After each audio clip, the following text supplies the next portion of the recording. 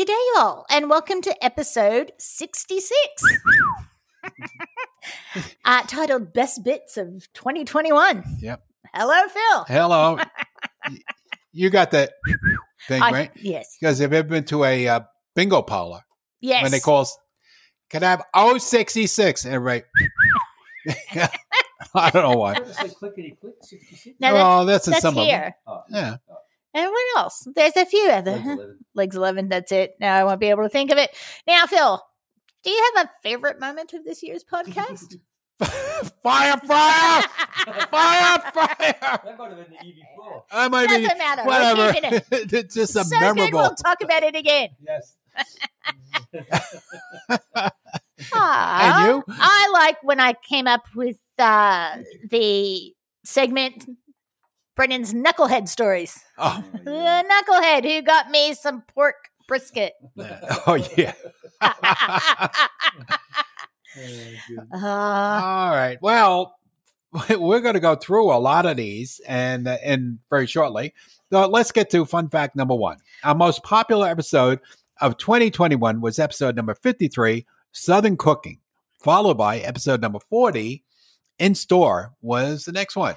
Well, Southern Cooking, that's easy. Everybody loves Southern Cooking. Everybody loves it. Some you don't even really know what some of it is, and we love it. Yeah, as long as it's in butter and fat and Fried. Yes. And In Store is also good. That's a fun day because we get to talk to people in person. We gave away a few things. Yeah, and we'll do that again in the new year. We certainly will. All right, so here we go. So we're going to do now the best bits of 2021. Enjoy. Now you got the breakfast burrito, the honche ranchero burrito. Or whatever. How do you know ever say that word? Honche, what is it? I don't know what the hell you're saying. Eggs. How you say eggs? Oh, huevos. Oh, huevos. It's spelled with an H. I know J is H. Yes, huevos. Huevos. Huevos? Yes, with No wonder why I never got, when I ordered, they always look at me. What did What they are you give talking about? Hey, amigo, hey. The funny guy's back again. Just throw him anything. Point to it at the menu. Yeah. Our guest of this week, we'll bring in Richie Picard. Not the captain, Richie Pinard. So There you go. and even has hair, he's not bald. So there you go. And he's from Elk Grove, not Illinois, which I thought, but it's Elk Grove, California. Yes. So Richie, how are you today? I'm doing fine. Thank you, Phil. All right, here we go. Well, I was born in Sacramento, but raised in Elk Grove, Go Thundering Herd, a suburb south of Sacramento. My parents are both predominantly Mexican. My father does have Apache Indian and some French in him. And I was exposed, along with my siblings, to Mexican food at a very young age. It was a staple of our diet. And it really didn't take too long to realize that, my calling and contribution to the local Mexican food scene here in Melbourne was, my wife, Mary, she actually came up with the idea of doing some local farmers markets and seeing how folks here would take to my family's fresh salsa. So how come you didn't call it Mary Salsa? Well, because Mary's the idea person, and I'm the do person. So, She's the idea person who gets their name on it. Yeah. She trust me. She gets compensated, but no. I mean, it was. Hey, look, she was a matter of probably a half an hour ahead of me because I had the idea. She just, she kind of. She pushed you. Yeah, she put it out there, and so because I really after going to a few different suburbs and just not really having any luck, just old El Paso and Doritos brand, etc. I kind of knew what my calling was here, so it didn't take long. Diners in the New York metropolitan area and the coffee shops all run by Greeks, and you will walk in there. There was always a queue, and they will point to you. This is sort of like the Coke, Pepsi from Saturday John Belushi, John Belushi. Cheeseburger, chicken, chip. They would actually point to you and say, "What they won't even say hello, how are you? None of that stuff. They just point to you. You would say, "I want 2 coffee regulars and a roll with butter," right? if you don't, when they point to you, if you don't get your order out like in about 3.2 seconds, they skip you and go to the next person. You're done. Actually, my first genre going into coffee was going shopping with my mom or my father and going to the A&P. Mm-hmm. So the A&P at one time was the biggest supermarket in America. A&P means Atlantic and Pacific. And they were famous for their 8 o'clock coffee. Right. I don't know if that was 8 o'clock in the morning or 8 o'clock at night. I don't know. But it was the 8 o'clock coffee. Uh-huh. So the thing was, as soon as you walked into the A&P, the only thing you smelled was coffee. That's magic. And the reason why is because you went down the coffee aisle. You had like these little things that you pour. They gave you the bag. You pour your coffee beans into the bag. Depends upon the type of roast. So you had probably like 2 different types, like a dark roast and a regular roast. When you go to check out, each of the checkouts had a coffee grinder. And they would grind the coffee fresh. So as soon as that's why when you walked into that store, you had to buy coffee. Well, that would have smelled. I got 42 pounds at home. No, I got to have coffee. Fresh. It would just hit you like a brick.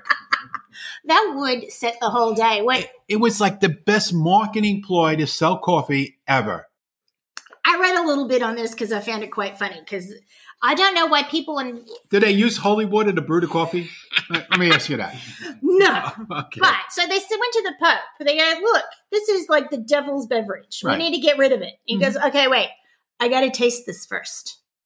So he tasted it and went, to quote my father, damn, that's good. So he said it would be a sin. It would be a sin to only let the pagans drink it. Okay. That's where the pagans come in. Yeah. Okay. That's right. So it was so good. I don't know if he told that to his wife and his kids that were in the other room too. The Pope? Yeah, in the old days. Oh, really? Yeah. Yeah. Not legit, but he had his coffee and everything else going. Yeah. So coffee has gone from being evil to then a replacement of evil. And the other one of my first experience of going to like a coffee shop, and this was, from the going into the city with my uncle or my father for the Thanksgiving Day parade, was going to Horn and Harder. I don't know that. Yeah. So Horn and Harder was the original one that used to throw a quarter into or a dime into the little thing, turn the handle and get out a piece of cake or a sandwich. Oh, my goodness. Yeah. How cool is that? So that was the automat. Yeah. So that was really cool. I remember going there as a kid, going there like we had to go in the city with my mother or something. We always used to go to Horn and Harder. Oh, that would be fun. And then, of course, my friend Charlie changed the name from Horn and Harder to... I don't want to know. Okay. I'm done. I think this is a family show. So, speaking of vegetables and food, let's move on to what do we do with corn chips and the relationship with food or in food, or what do we make with it? Well, you tell me, like Frito pie is an amazing invention. That's just, you open a little bag of Fritos. Yeah. And then what do? You stick chili. Oh, and that's a pie. Yeah. I'm thinking chili pie like a apple pie, Oh, no. That's the other show we do. Okay.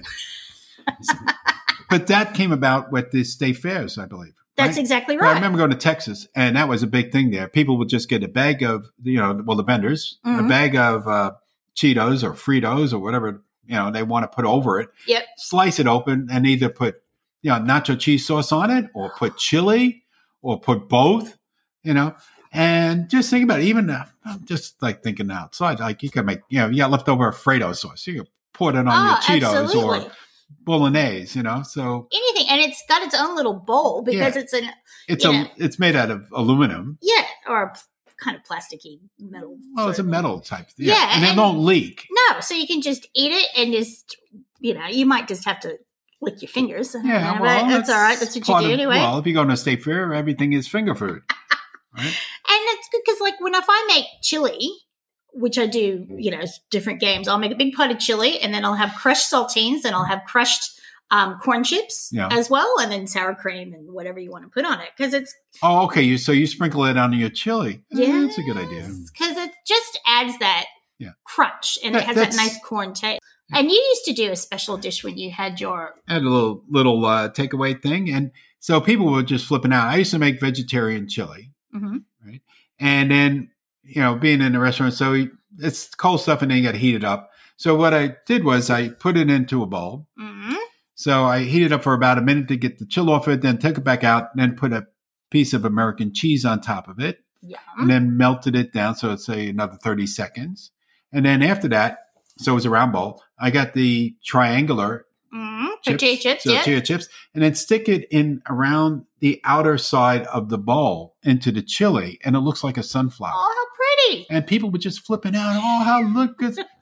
Might not taste that good, but it looks really, really good. I mean, if you want to impress somebody, that with little effort, you can't, it's summertime now, but once it starts getting chilly, like next week here, because we start off the week in winter. That's right. We're going into extreme summer now. Don't put away your winter clothes because you always need them. But if you're making a bit of chili, it's just so easy to do. How cute. And it looks you put it on somebody's in front of them, they don't want to eat it. They want to take a picture of it. That you were pre-Instagram, Phil. You missed your moment. I missed it. Yeah. Oh, another thing just went right over my head. I did a bit of research about, wacky flavors of corn chips. Japan wins. They get the gold medal. Wasabi mayo. Yum. Now, I bought that little Kipi. Yeah, Kipi. Yeah, and they made wasabi mayo. If you find that at any of the Japanese stores or any of the international stores, buy it. Okay. And just put it on. I put it on French fries, or I was doing the sweet potato fries. Yes. On that, it's just like so good. Then they got tuna and mayo. Yeah, that's like the sandwich at Conrad's Diner. Sausage. I don't know what kind of sausage they would use. Right. I don't know. Cheese and almond. That's pretty weird. You never think about putting cheese with almonds. No, and I don't know why. Because, is it the sweet almond sort of marzipan-y thing, or is it? I don't know. No, we have to go to Japan now. Fried chicken. Okay, I can see that. Yeah. Fondue. Why is fondue there and not in France? Well, yeah, because France has olive. That's their flavor. Yeah. I don't know. Roe and mayo. A little caviar. A little caviar. Sesame chicken. Yes, I can. Garlic. Winter crab. Winter crab as opposed to summer crab. We've got shrimp mayonnaise. Yeah, yuzu and plum and cheese. That's another weird. No. Well, it's worth the I'll stick with the wasabi. I think the wasabi be really nice. Like, you buy those wasabi green beans. Oh, I love those. Oh, God, they're so good. But not with the and also the almonds with wasabi and soy. Oh, that is so good. Yeah, the blue diamonds. Oh, yeah, blue diamonds. That is. People from my hometown. All right, here's one for you, Barbara. Yes? Okay, we'll take toilets for 200. Oh my God, what am I getting into? Yes. How many flushes are there in the first 5 minutes of halftime? G'day, y'all, and welcome to episode 19. This is all around. Can we get the music first, Maestro?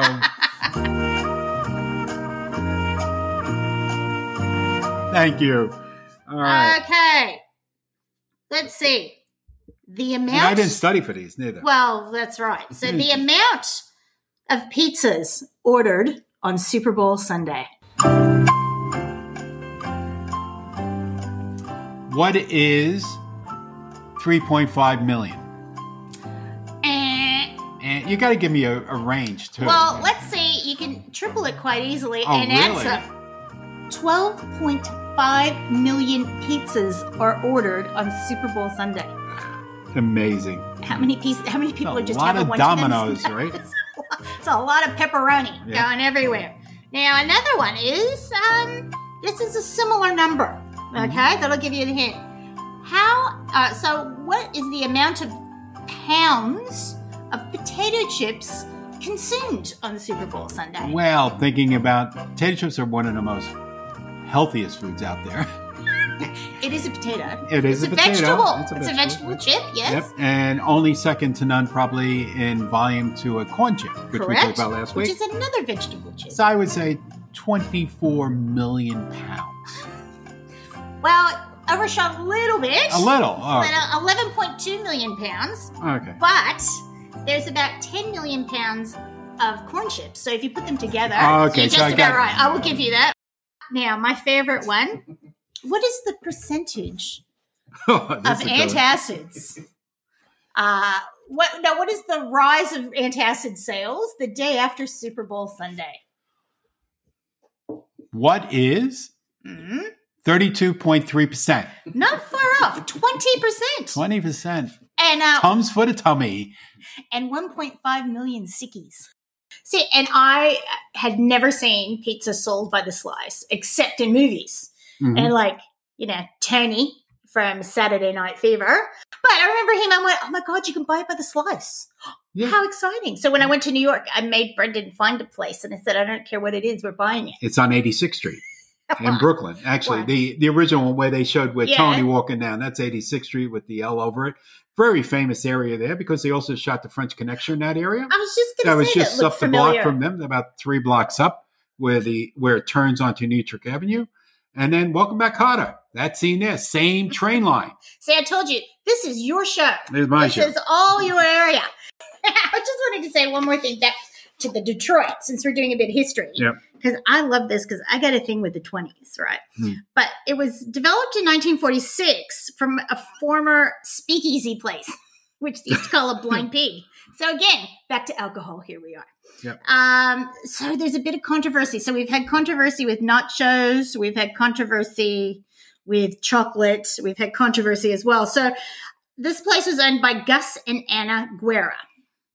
So sources disagree whether the original Sicilian-style recipe was based on her mother's recipe or a recipe from one of the restaurant's employees. Connie, what's her last name? Picanato? Picanato.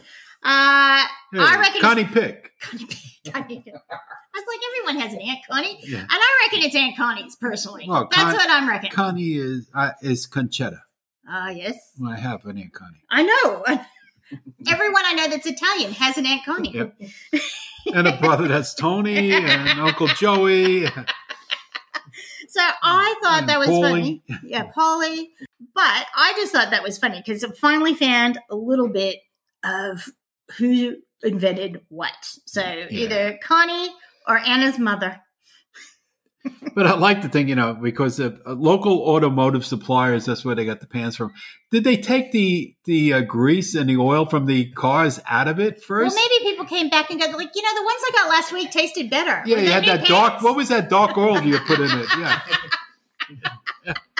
But I broke a tooth. I thought it would look like a little part from a piston. It cooked really quick in the oven because a little bit of combustion. But to me, that's so Motor City, isn't it? An oil pan for your pizza. Jeff Spicoli. Fast Times. That's a nice Italian name. He was Spicoli. I thought that whatever. No, it ends with a vowel. Well, okay. I thought it might have been Polish, but I'll go with Italian. Sean Penn, his breakthrough performance with Mr. Hand. So it's American history. They're discussing Cuba. Next thing you hear on the door, he goes, "Who's there?" Pizza guy. Pizza guy delivery. He's like, "Pardon me?" Come in. He goes, "Who got the double cheese and sausage?" He's like, "That's me, dude." It's like, "Did you order a pizza and hand to my class? This is my time, Spicoli." "I was thinking about that, Mr. Hand. I'm here and you're here. This is our time." But I just wonder how many smart Alecs then tried to order pizza to school after that movie, because I think that was a pretty good idea. I'm excited because I don't know what it is. See, if you don't read the rundown, that's what happens. Yep. I glance over. I'm like Dean Martin, You just... Yeah, I just go for it. Do you need a scotch with that? Yeah. And a piano. I think I'll go to the couch. But looking at a full-color map of the U.S., this is almost like looking at, Republicans, Democrats, and Dixiecrats. That's exactly right. Because that's the way it just is colored, just that way. So, but, where all the big popular states, have voted for soda. Okay. And then all the Midwestern states, they're in yellow. That's how you say. That's right. So they are pop. And then basically down south, they're Coke. Coke. And everything's Coke. So I'll have a Coke. What kind of Coke do you want? I'll have a 7-Up Coke. Speaking of 7-Up. Okay. 7-Up? 7-Up. Right. So carbonated soft drinks started accidentally. A great accident in 1700s, where evidently there was a bowl of water. I hope it was boiled. I don't know. But it was near where they were brewing beer. and somehow it sort of jumped the fermentation, and then the water was fizzy. And they went, hey, let's try that. And the first soda was made by? Tell me. Schweppes. What? And to quote Johnny Carson, I did not know that. In 1840, soda counters were added to pharmacies because people, like fizzy, bubbly drinks were seen to be like health tonics. Yes. So all these great flavors now that we're worried about rotting our teeth doing things were, health tonics, not snake oil, but you went to the pharmacy and they would mix a little something for you. And it ended up being things like root beer, which came in 1876. And that has, I think, 20 different ingredients in it. Yeah, there's a lot of even Dr. Pepper was 11 different flavors into Dr. Pepper. And that first came out of Waco, Texas. Okay.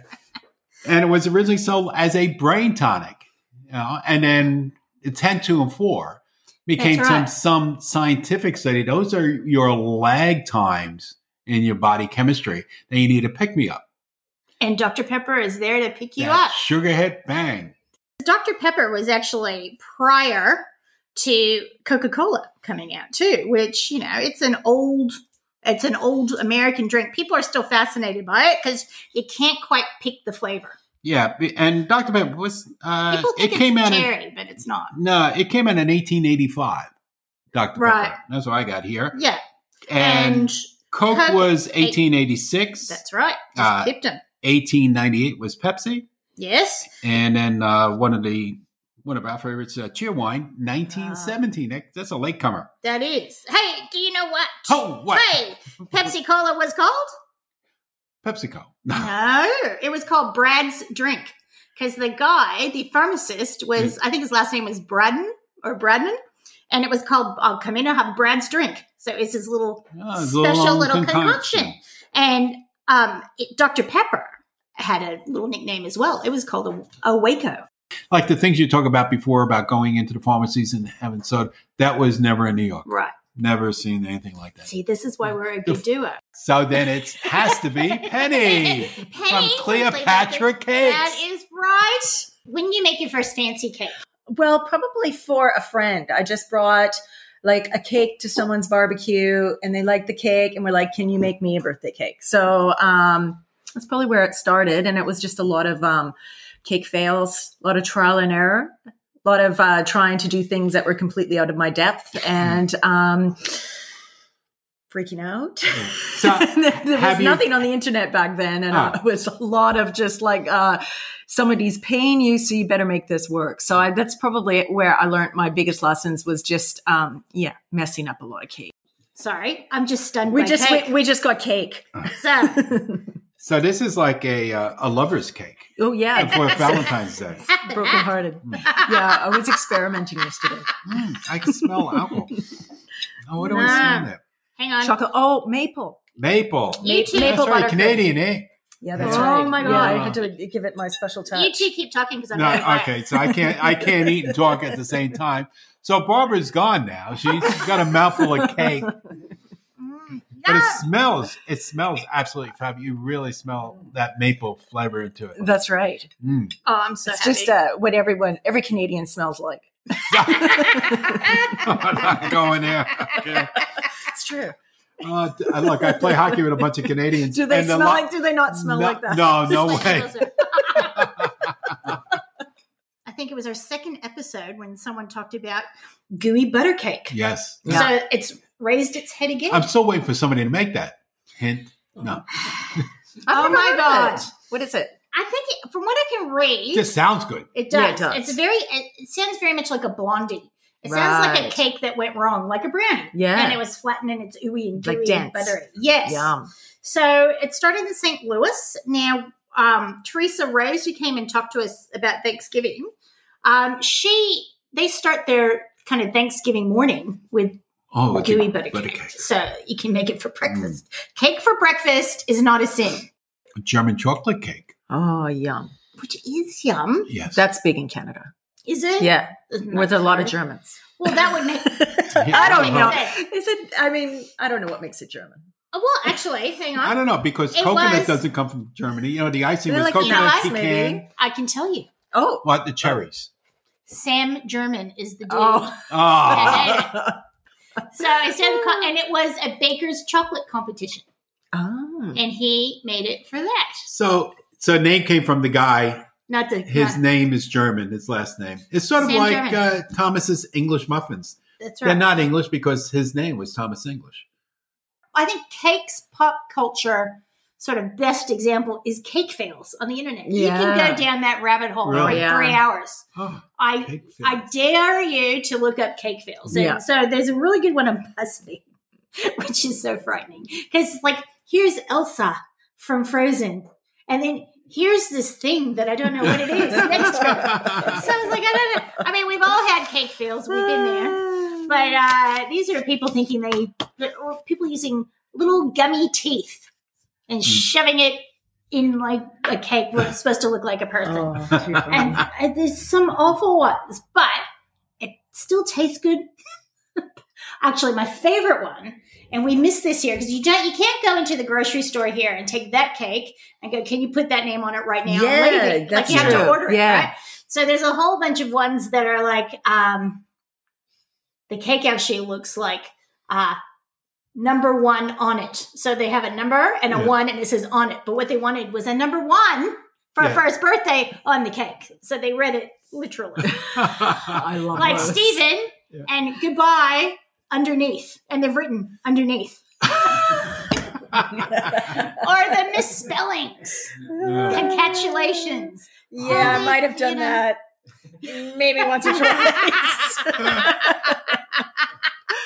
Or on it's like I did it. It's all going uphill. It's very funny. So I highly recommend there's a BuzzFeed one to look at. I think there's 50. But really, if you have a boring afternoon trying to kill some time, that will do it for you. So what are some of your favorite cake creations? That I've done? Yes. I think probably my favorite one was the first one I did. No, the second one I did for the Cake Bakes and Sweets show, which was my Hindu cow, my holy cow. Your holy cow. Yeah, that one was my personal favorite. Phil Rizzuto of cakes. Holy cow. Holy cow.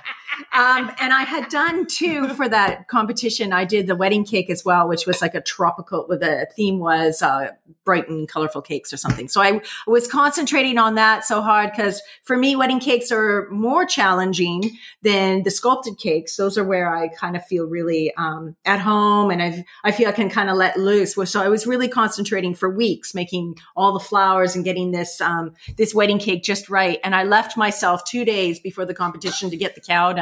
I built the structure for it. And then I thought, I've got to do this. I got to leave this wedding cake alone. I'm like, why? I took on 2 and I had a baby at home. My little boy was like a few months old. And why not? Why not? And, and so I started making this thing. And at first I was like, just going through the process. The process is you get excited, then you start, and then you go, what have I started? And then you're like, I hate it. This is the worst thing ever. I'm stupid. I'm talking about cake or you're married? Exactly. Anyway, it's the creative process. And then you come around and then you're all happy. And, once you get rid of it. Yeah. So we have to, it's CleopatraCakeArt.com. And if you have any inquiries, I don't know what country I'm in, Penny, Penny, because it's spelled the right way, at CleopatraCakeArt.com. So in other words, breakfast was just hominy or porridge, was considered a nutritionally unbalanced, poor family breakfast, not exactly something you aspire to. Cereal changed all that. Now, I want you to give me a little bit of history. A little history here. So, the cereal started with Kellogg, basically, from coming out of the sanitarium. Yes, so that's where you were ill, you'd go stay. Or you wanted to get healthy. That's right. So you would just build up your immune system. Mm-hmm. So there were Seventh-day Adventists, which even still exists today. That's right. And that's part of the blue zones, okay, because they eat basically a vegetarian diet. Yes. So grains are huge, grains and legumes and all of that. Yeah. So they started with that. So that's how the cereal started coming about. Now there's 2 brothers. Yes. Okay. And even though they came from Battle Creek, which is a pretty good name because they battled each other. Was it, they were go to business with with your brother, right? Okay. So they started experimenting, and one of the brothers who ran a sanitarium, okay, and the other one developed a cereal. Right. Okay. So he developed cornflakes. I still find it hard to wrap my head around that cereal is good for you because what I personally choose. So Yeah. I'm probably lagging a little bit. And then, so another cereal brand is Post. So, and CW Post, he worked for them. Okay. So, and then he went off on his own, developed his own cereal. He developed Grape Nuts. Yum, which is like people will. Yeah, if you were in a healthy thing that you wanted a brand-based cereal, so he developed that. So they had an advertisement in 1903 that promised Grape Nuts were the key to kicking your, actually probably my, liquor habit. Or both of us. I don't know if that will work. We have to test it. If we eat Grape Nuts for a week, would we not want booze? We would not want booze. You want to? How much money you want to put on that? Not a lot. Can we get that on Sportsnet? So these claims were accepted, but really, I don't know if it's because no one knew what a grape nut was. Yeah, because as Seinfeld you said, there's no grapes and there's no nuts in it. You know, and I have to tell that to Quarantine every time they come in because they'll look at grape nuts. Oh yeah, it's got to be fruit in here. It's got to be nuts in here. No. Yeah, it's great. What do you mean no? Don't ask. Don't you know? Well, actually, what are you hiding in that box? We were having a conversation before we started recording about how you used to get the variety packs, which we still have. But you used to be able to cut the box open because it was waxy in the inside, wasn't it? No, they had the liner at that time. The liner. So you cut the box open, then cut the liner, and then you were able to pour your cereal. It's sort of like the thing we talked about last week with the Doritos and the Fritos bowl. Yeah, in that, so you could eat your cereal in the little out of the box. I never did because I could never open it up the proper way, but. I never did it either, but I never went camping, so I still had a bowl nearby. So now these little boxes, the only one that makes them is Kellogg's. Right. Okay. General Mills, they went from, it looks like it has boxes on it from the outer package, but a few years ago, they changed it to little pouches. That's very disappointing. It is. Because those are cute. That actually, Santa used to bring the little boxes to my kids every year in their Christmas stocking because it was a nice little gift. Although, it would have like Lucky Charms or whatever, but the healthy, could have been Cheerios, the healthy cereal, that was always the last one to be opened. Yes. It's sort of like Neapolitan ice cream. Yeah. That's right. Yeah. The one stripe that doesn't work. The rise of the mascot. Now, Phil, do you want me to talk about the first one first myself? Because it might just be a bit triggering to you. Oh, no. No, don't do this to me. No. The first mascot was Snap. So he appeared in 1933. And Crackle and Pop showed up in 39. Okay, so that's over with, Phil. You can move on now. Tony the Tiger came in 1951, and Toucan Sam and Captain Crunch both arrived in 63. Now, I know there's issues with Captain Crunch not having the right stripes on him and all that. But look, he doesn't spell captain like captain. Exactly. And so let's not get too fancy. It's not like Captain Lou Albano. He was a real cat. Was Captain? I doubt it. I doubt. And if you don't know who Lou Albano is, he's a wrestler featured in the music video with Cyndi Lauper with girls that just want to have fun. That was her father. Lou. Lou Albano. Lou. So we have in 1949. We mentioned earlier, Sugar Crisp had its first TV commercial, and it had 3 bears: Handy, Dandy, and Candy. Yeah. Candy Bear. And then it just changed to Sugar Bear, which still is a pimp name to me. Yeah. I just don't know. It was also one of the first cereals to come substantially pre-sweetened. With this new development, you didn't even need milk. So it boasted right out of the package. Which is what we've been doing with our Dunkin' today. Yeah. So we made the cereal a candy bar. Seinfeld did this great thing about cereal in his last stand-up. And I get it because, cookies, we had all the sweet cereals. There's some Lucky Charms and some Fruit Loops, and it's great. And then they came out with Cookie Crisp. Your parents saw you with a bowl of cookies, and it ruined it for everyone. It's the cookies. I remember my mother going, "I'm not buying that." Yeah, that's got to be totally unhealthy for you. There was no kidding. There was no, you couldn't even, do it. Couldn't talk your way out of it, huh? I've got my leprechaun next to me. So what's better, New York, Boston, or Chicago for St. Patty's Day? Well, I could only talk about New York. Okay. Chicago, I know they paint the river green. They do? It's about all I know about Chicago. Boston, I don't care about. I always just think of the Departed. I think there might be a few fights in Boston on St. Patrick's Day. There's fights everywhere. And it doesn't even have to be an Irish wedding. But the celebration of that person's heritage, especially when you knew somebody, it was so good, and that's really, and that's why New York is like, and probably even Boston, Chicago, a lot of it in the old day was very tight knit between all the different national, because they all went through the same crap, really, breaking in to become Americans. First they lived in their own little ghettos, and then they broke out of that. A lot of them had language barriers, so they all struggled through those initials, first generation here, and the second generation, third generation, then they broke out into, And that's why I think the pride is so strong. The Irish have so many different expressions. Oh, tell me. May the road rise up and meet you, So may the sun shine warm on your face. It's so nice, May the wind always be at your back, right? Yes. And then they go, another one is, which I never heard, is how's your crack? I think that's any crack? I think that is spelled CRAI. Yeah, but it's pronounced crack. Yeah, it is pronounced crack, which is a good time. Yes, it means how are you? It typically responds. Something is a good crack. Yeah. Then other short ones that I just jotted down.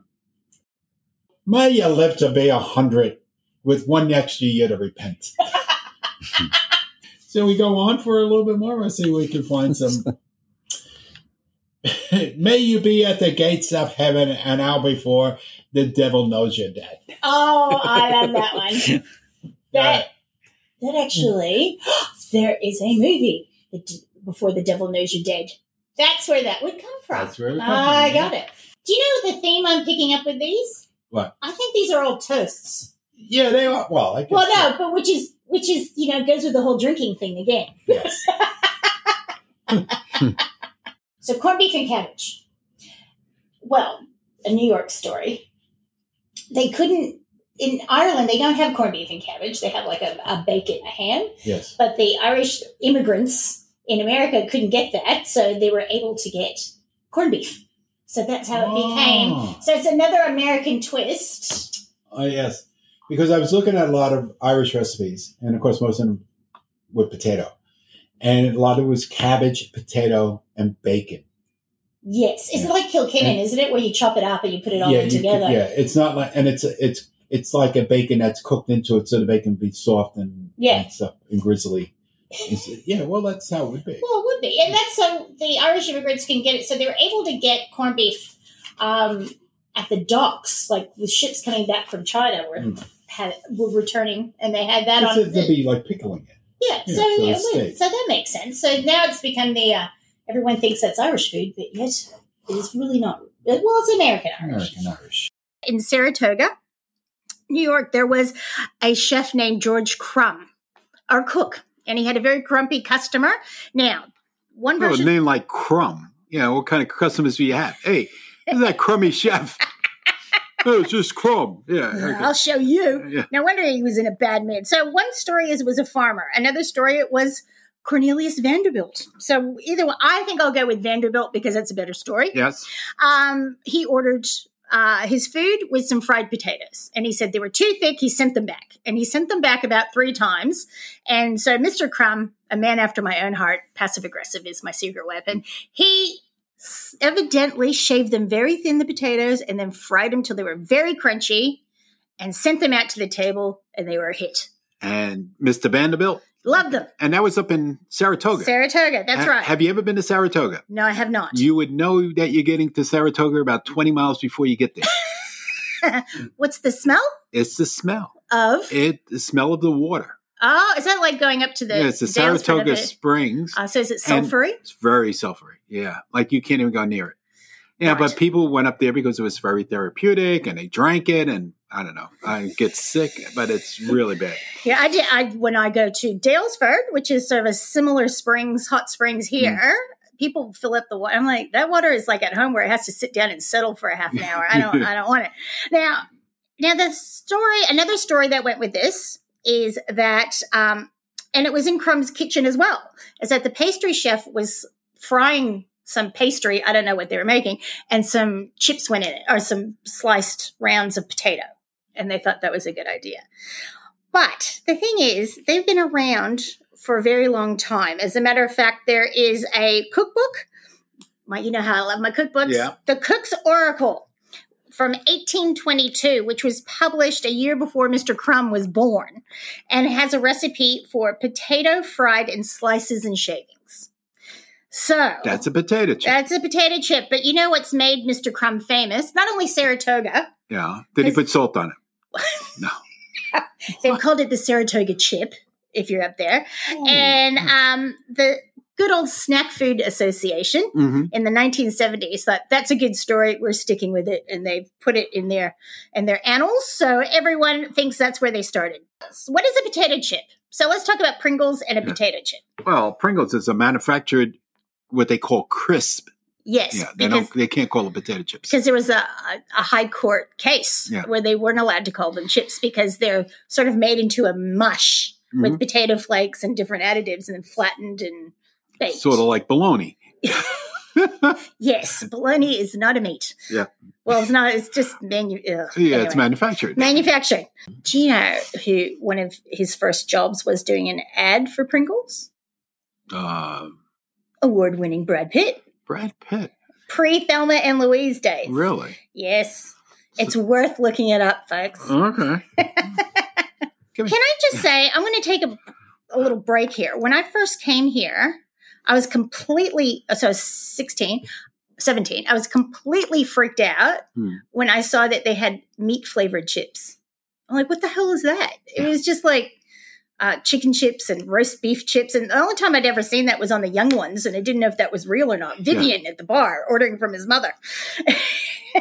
That's your basic meat and potatoes. That's exactly right. Right? Yes. So I think we are the flavors have expanded, but I think it's a British thing with those meat-flavored chips. Yeah. And, well, I remember one time a few years ago going back to America, and I brought back some Pringles pie and sauce, meat pie and sauce chips for John, who's one of our suppliers there. You know, just like as a good fit, John, have some Australian flavored Pringles. In the UK, Walker's chips, they have the Builder's Breakfast, which has the taste of bacon, buttered toast, eggs, and tomato sauce. All in one chip. Do you know that reminds me of Willy Wonka?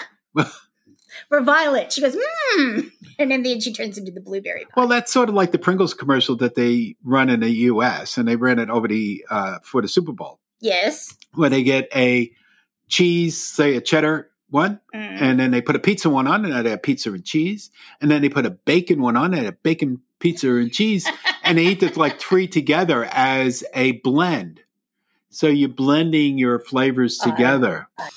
Okay, and the Easter joke from Brendan, our producer. Yes, which, he doesn't realize that this is an audio sort of medium. But you got a picture in your mind, two chocolate rabbits talking. Yes. One has a big tail missing with a big mouth, and the other one has his ears missing. So one says to the other, "My bum hurts," and the other one says, "What?" But according to some, I don't know who those people are, but according to some of them, they're full of a lot of information. The legend of the Easter laying hare. Bunny. Oysterhuis. That's the guy's name? Osterhaus. Came over with German immigrants in the 1700s. The legend hasn't changed much since then. Children still hunt for colored Easter eggs and anticipate baskets full of chocolates and little toys left on the doorstep on Easter morning. That's right. Now, my dad used to take it one step further. He used to build a nest in the backyard. Yeah, I see that. Building we didn't have a backyard to build a nest. First of all, it's concrete. So we did have a backyard, and he would get it must have been hay. Yeah. And he'd make like a big nest. So he goes, look, the Easter Bunny was here. Oh. He was so cute. Did you look for Easter poo around there? And, Knowing my dad, he probably put some like whoppers around there or something. I can't remember that bit, but I remember running all over the yard. And being an only child, I won the Easter egg hunt every year. Oh, yeah. Well, that's pretty easy. There's way more candy, I think, it's consumed here on the day. Well, they just like chocolates here. They do. Yeah, the Australians are chocolates. It's the one holiday which I think is like, bigger here. For Easter, instead of the Israelites, we have the chocolate lights. This is becoming very biblical this way. And now the other tradition that I miss and was lovely was Easter clothes. Yes. Your new Easter outfit for church. Yep.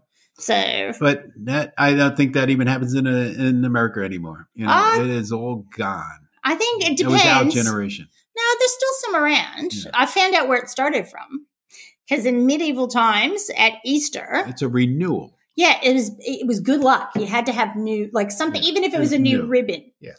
And I was telling rebirth. Sort of. That's right.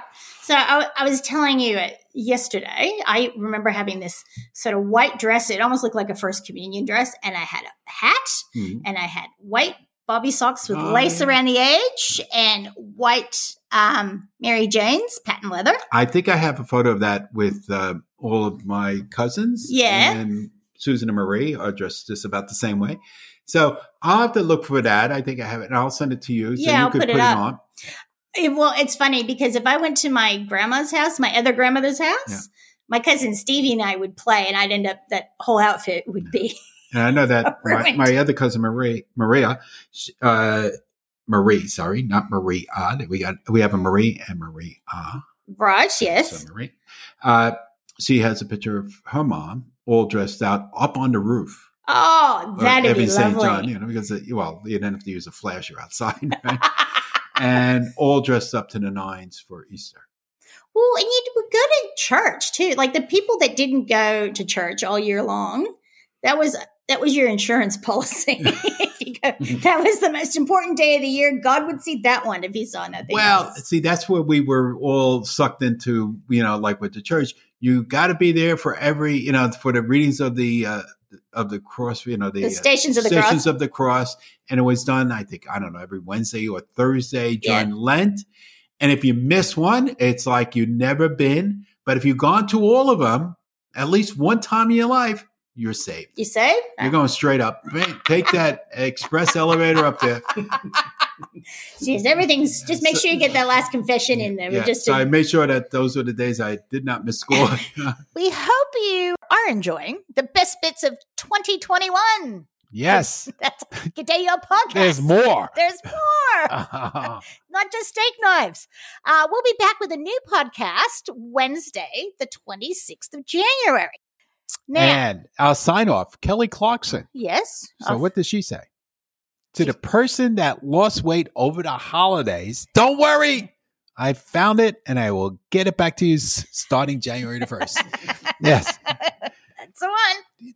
Yeah, Kelly Clarkson. But she had that great voice. She was on. She was like one of the winners on. Yes, American Idol. Yeah, and she still has a great voice. She has her own talk show in the States. Oh, competing with us now. No, it's a talk show on TV. Yeah, wait. We're not on TV yet. Yeah, will we? Does Ralphie get to come on it then as well? Yeah, that'll bring us. That's it. So now she just got divorced. Hopefully that doesn't happen. Then she's really getting That's right. She's stressed. Okay, so we'll be back. Goodbye.